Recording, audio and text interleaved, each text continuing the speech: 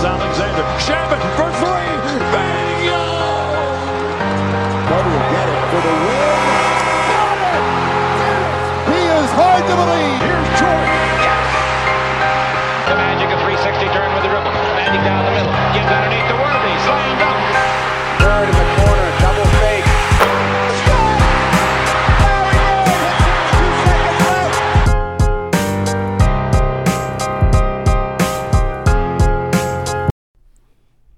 What's going on, guys? Welcome to Dime Dropper 24-minute recaps, episode number 14. Before we get started, make sure to subscribe on all platforms, YouTube at Dime Dropper Podcast. Make sure to follow us on Spotify, subscribe on Apple Podcasts, and of course, to follow us on social media at Twitter, Instagram, and Facebook at Dime Dropper Pod. So today's recap will likely be under 24 minutes. I'm going to keep it a little shorter because we didn't have as many games to talk about. So let's talk about the one that just finished off, and that was the Lakers getting their second consecutive win against the Houston Rockets tonight in Houston, or second consecutive win against the Rockets. Was that the second consecutive win? Was it the Blazers before that? Nah, I'm forgetting at this point. It's all blending in. But the Lakers finishing winners, 117-100. It was men against boys, if I'm being honest. From the beginning, the Lakers were just all over them on defense from every single starter. Gasol. Let's talk about the first thing I noticed. James Harden, allergic to mid-range jumpers. I thought maybe without D'Antoni that would change. But you know what? James Harden, he doesn't even deserve me to talk about him right now because of the way he's not putting in any effort at all. He doesn't care. He doesn't want to be there, so we're not even going to talk about him. He might as well have just forfeited tonight. The rest of the team, John Wall, I'm a big fan of John Wall. I have his Washington Wizards shirt upstairs. He didn't look like he even wanted to drive today. I don't know if that's because this was my second time watching him. Obviously, the first one was against the Lakers too, because the Rockets haven't played any dime dropper teams, and he looks like he's afraid to drive, maybe because of his injury. He just doesn't, if John Wall's just going to be a jump shooter, then he's not going to be a good player in this league, because that's never what he was good at. Anyway, the Lakers, though, Anthony Davis was in full effect tonight defensively, protecting the rim. So, yeah, when I saw James Harden getting into that mid-range, or coming off screens, and the Lakers late switched it with Gasol on him because he doesn't want to take the mid-range. The Lakers are giving him the mid-range, and they know he's not going to take it. So he just does it, and he tries to go on Gasol, and Gasol is very solid at, just using his body, staying vertical and taking hits, and just kind of, making his body big, making himself big, I should say. And in the beginning, that's what was happening with James. And then AD was just getting his hands everywhere. LeBron was making literally everything. He's really started to perfect that turnaround over the right shoulder, which, once again, what do I talk about all the time here, guys? Turnarounds, especially over both shoulders. LeBron doesn't really have that, but he has so much other shit that doesn't really matter. That right turnaround is already doing wonders for his game. And you know what? In my opinion, LeBron's been the best player in the league this season for any team. I just think he's been the best player because, I don't know, I feel like he's kind of just, no offense to the league, you guys are going to think I'm hating on LeBron by saying this, but I feel like maybe it's just because of the teams he's playing right now. But in the games he's played, he has seemed so far ahead, mentally and strength and skillfully of every team he's played. I don't know if that's because, obviously LeBron is, the best player in the NBA and whatnot, but it seems like he's just on a different stratosphere than the teams that he's played against so far. They're just dumb. They're just not very good. Except for the teams that have beaten them, of course. But yeah, I don't know. It's just, it's looking too easy for him at this point. He even had a little Steph Curry moment in the corner there. I thought LeBron was just in cruise control tonight. Listen to this, 26 points, 8 boards. His assist-to-turnover ratio wasn't very good, though. 5 assists and 5 turnovers, but the turnovers were so meaningless. They were just so ahead. Didn't really matter. 10 of 20 from the field and 4 of 9. Also, I don't know why he came back into the game. That was very stat pad kind of, I'm questioning that a bit. But, all that matters is the W, which the Lakers got. I thought Dennis Schroeder was so good today, defensively especially. There was a time where Harden was trying to take him off the dribble, and literally no hand check, no nothing, just sliding his feet. Dennis Schroeder was, made him pick up his dribble, and I was like, wow. When you're making James Harden pick up his dribble without touching him, that's incredible to me, for any player. So Dennis Schroeder was awesome today for the Lakers. 14 points, 6 of 9, and 2 of 2 from 3. That is not, it doesn't get much better than that if you're a Laker fan for Dennis. in a game like this when he's only playing 25 minutes. I thought KCP was fantastic on both ends, making plays, getting out and running, hitting his open corner threes. And, we got to give a moment of love for KCP because this guy came to LA and he was like one of the most, and rightfully so, shat on Lakers. He had horrible shot selection, just a dumb basketball player. And actually, I think LeBron did a good job of putting him in a box. I always talk about LeBron sometimes will do too much, but with the Lakers, honestly, since Vogel has arrived, LeBron's been honestly the best leadership version of LeBron James that we've seen in 18 years, in my opinion, because he's been very good at not doing too much and just picking his spots. And Dennis Schroeder has been, able to thrive alongside him, especially because when LeBron comes out, he really runs that second unit, which is like Rondo did that in the playoffs, but in the regular season, as you can see right now with Atlanta, he's like a non-entity in the regular season, Rondo. You can't rely on him at all. And Dennis Schroeder's been a breath of fresh air in this regular season for the Lakers, to come when LeBron goes out of the game to give him that, ball handling and ability to play pick and roll and not totally plummet. So AD also offensively, very easy, getting his buckets mostly around the rim. He only shot 1 3, 7 of 8, 19 points. Yet again, when AD shooting less threes, the Lakers win. I think is that a coincidence? No. Everybody was good for the Lakers, honestly. Kuzma, 4 of 6, 11 points. Montrader, 14. He's kept hitting that mid-range jumper, which is, something he only did once in a blue moon with the Clips, so that's a good sign for the Laker fans. You know what? Despite his stat line tonight, because I think most of these missed shots came in garbage time, he was 1 of 8 from the field. But THT, he's really impressing me with each game, especially his defense. He's got really long arms. He gets after it. Once again, he's a hungry young player with something to prove. I don't even need to get into the Rockets stat lines. I'm just going to talk about this one thing. Christian Wood, by the way, good player, but Steven Silas, Paul Silas' kid that's coaching this Rockets team now, this team doesn't cater to Harden's strengths at all. They have no spacing, really. They start David Nwaba. Shout out Santa Monica College alumni David Nwaba. But he's not a floor spacer. He doesn't offer anything offensively, really. He literally did not even shoot tonight. And, and John Wall is already not a guy that's a good shooting point guard. So right now, this team is not positioned around James Harden well at all. They play a much more, they're better in the half court defensively that I've seen in years past, but they just don't score the same, and James Harden doesn't care.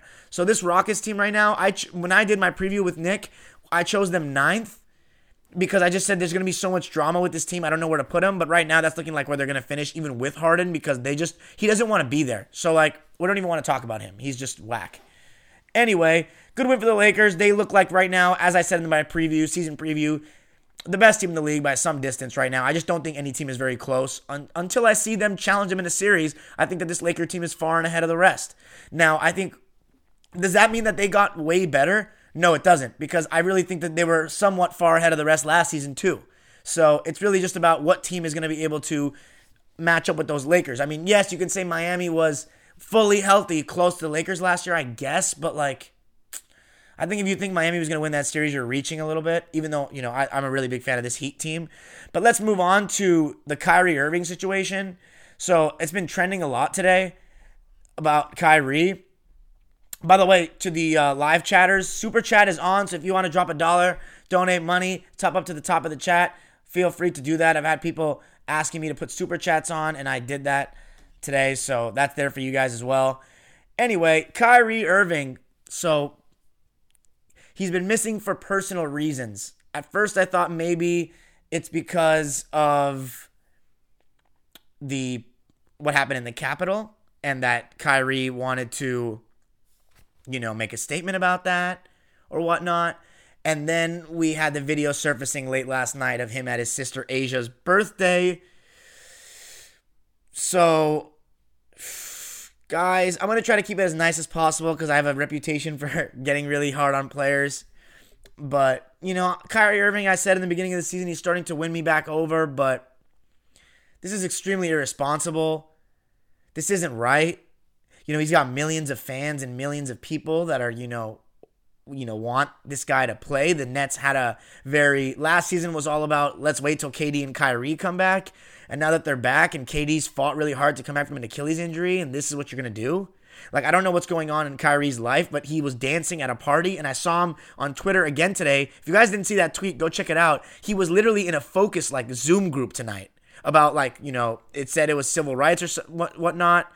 And great, you know, I love that he's, you know, standing up for a good cause and he's doing something productive, because that's bigger than basketball and his family is bigger than basketball. But once again, he is a NBA player that's getting paid millions and millions of dollars. Millions and millions. I cannot emphasize that enough. The amount of money that these motherfuckers are getting paid in today's NBA to play basketball. You already have a shortened season. This is not okay. And it's not okay at all, because this team needs to develop chemistry. And each game passing by, it's just, oh, who's playing tonight? Is KD playing? Is Kyrie playing? Are neither of them playing? They're already down Spencer. This is wrong. This is totally wrong. And, you know, I'm not in a place to say, oh, screw Kyrie. What is he doing? But, you know, it's just not, whatever he's doing, you know, he better have a really good reason, because at least tell us what's going on, or at least tell your team. At least let the fans know. I'm not a Nets fan. I don't care what Kyrie is doing. It has nothing to do with me and nothing to do with the Clippers. It has nothing to do with my team. But if I was a Nets fan, man, I'd be really like, what is happening here? You owe the fans. You know, you guys are getting paid millions to play basketball. The fan revenue that's generated from the TV ratings and whatever are what's paying your salaries. You deserve to tell the millions of Nets fans what is going. If you have something personal you don't want to play, you know, you cannot play, you physically cannot play basketball, then that's one thing. But what he's doing right now, partying, and that means he's gonna have to quarantine.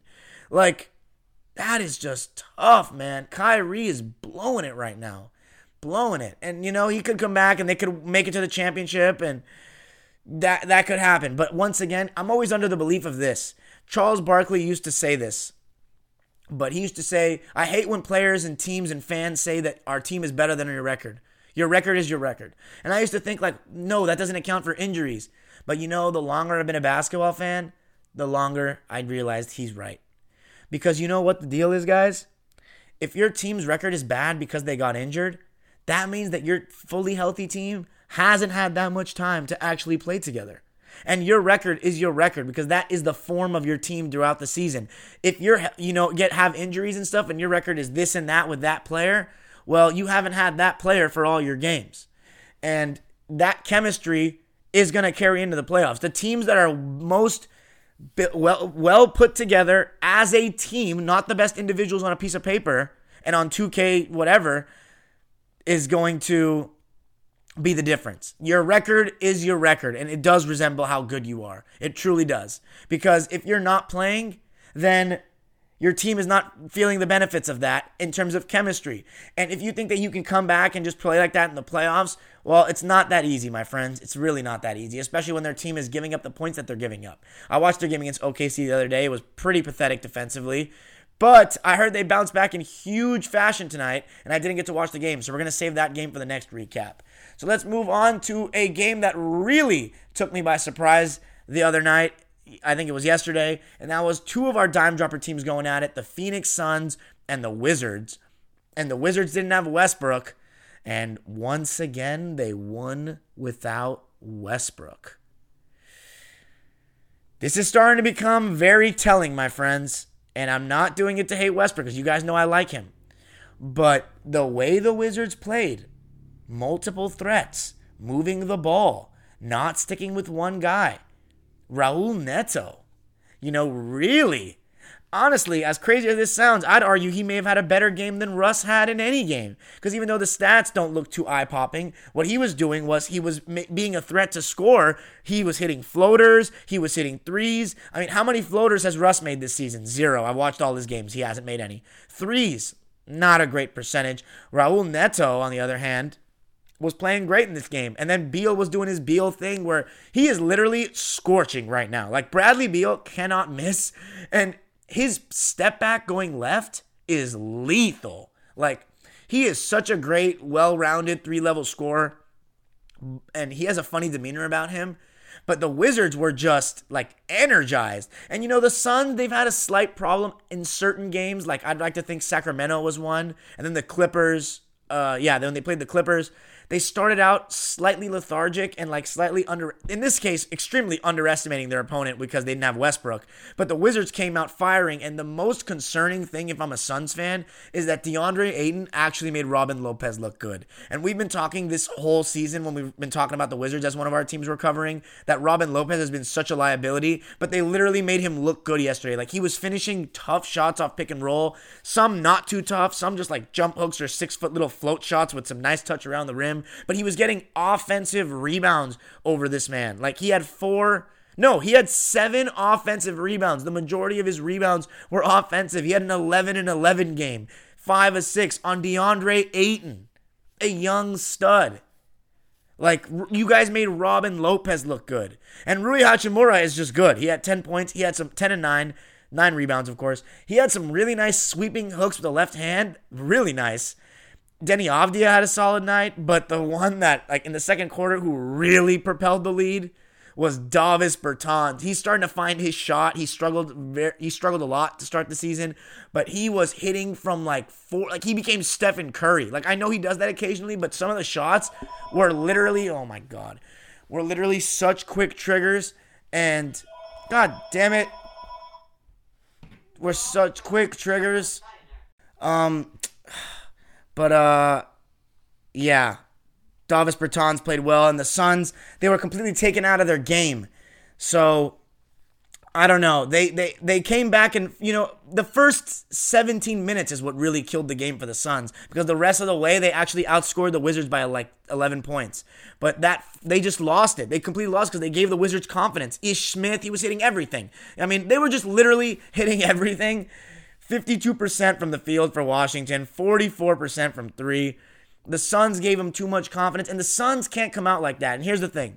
Devin Booker, he needs to be either D Book or Chris Paul. One of the two needs to be more aggressive starting out games, like scoring the ball.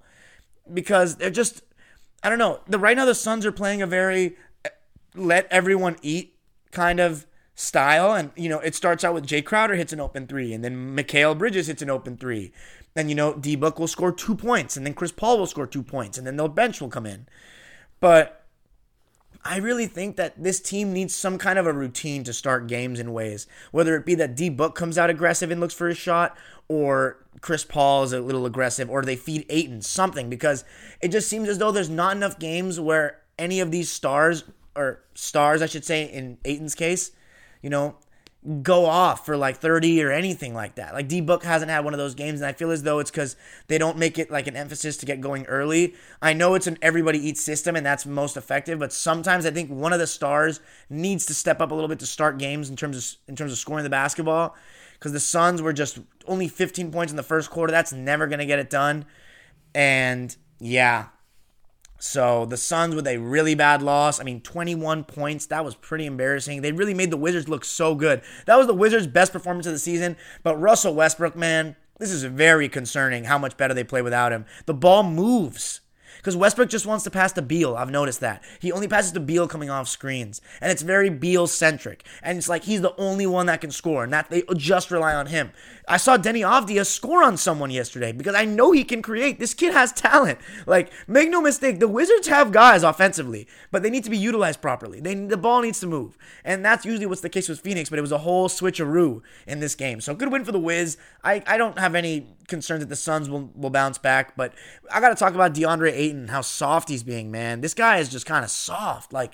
I really think he's so skilled and has so much potential, but there's times where he gets an offensive rebound and there's a guy on him that's literally either his height or shorter, which that means you have to go up because you're 7 feet with touch, and he doesn't go up. He's afraid. It's weird. It's really weird. He doesn't want to dunk.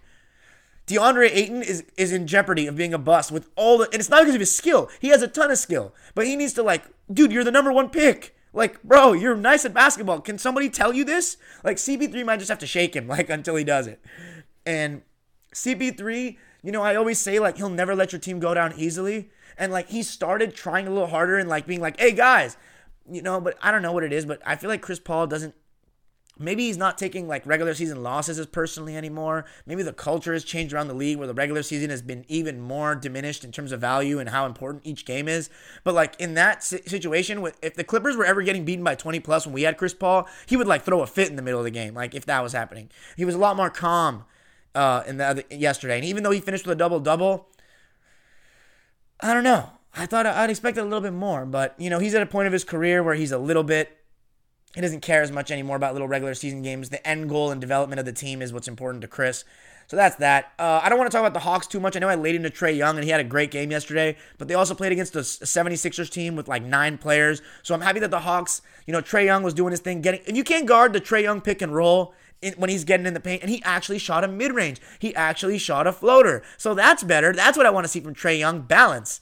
I want to give a shout out to Clint Capella, who I haven't actually mentioned much in my reviews of the Hawks, but he's actually had a pretty quietly good season, just doing his double-double thing. 12 points, 11 boards. He's a presence around the rim, and he's a good roller. So Clint Capella's made his impact. And you know who's a real X factor for this team?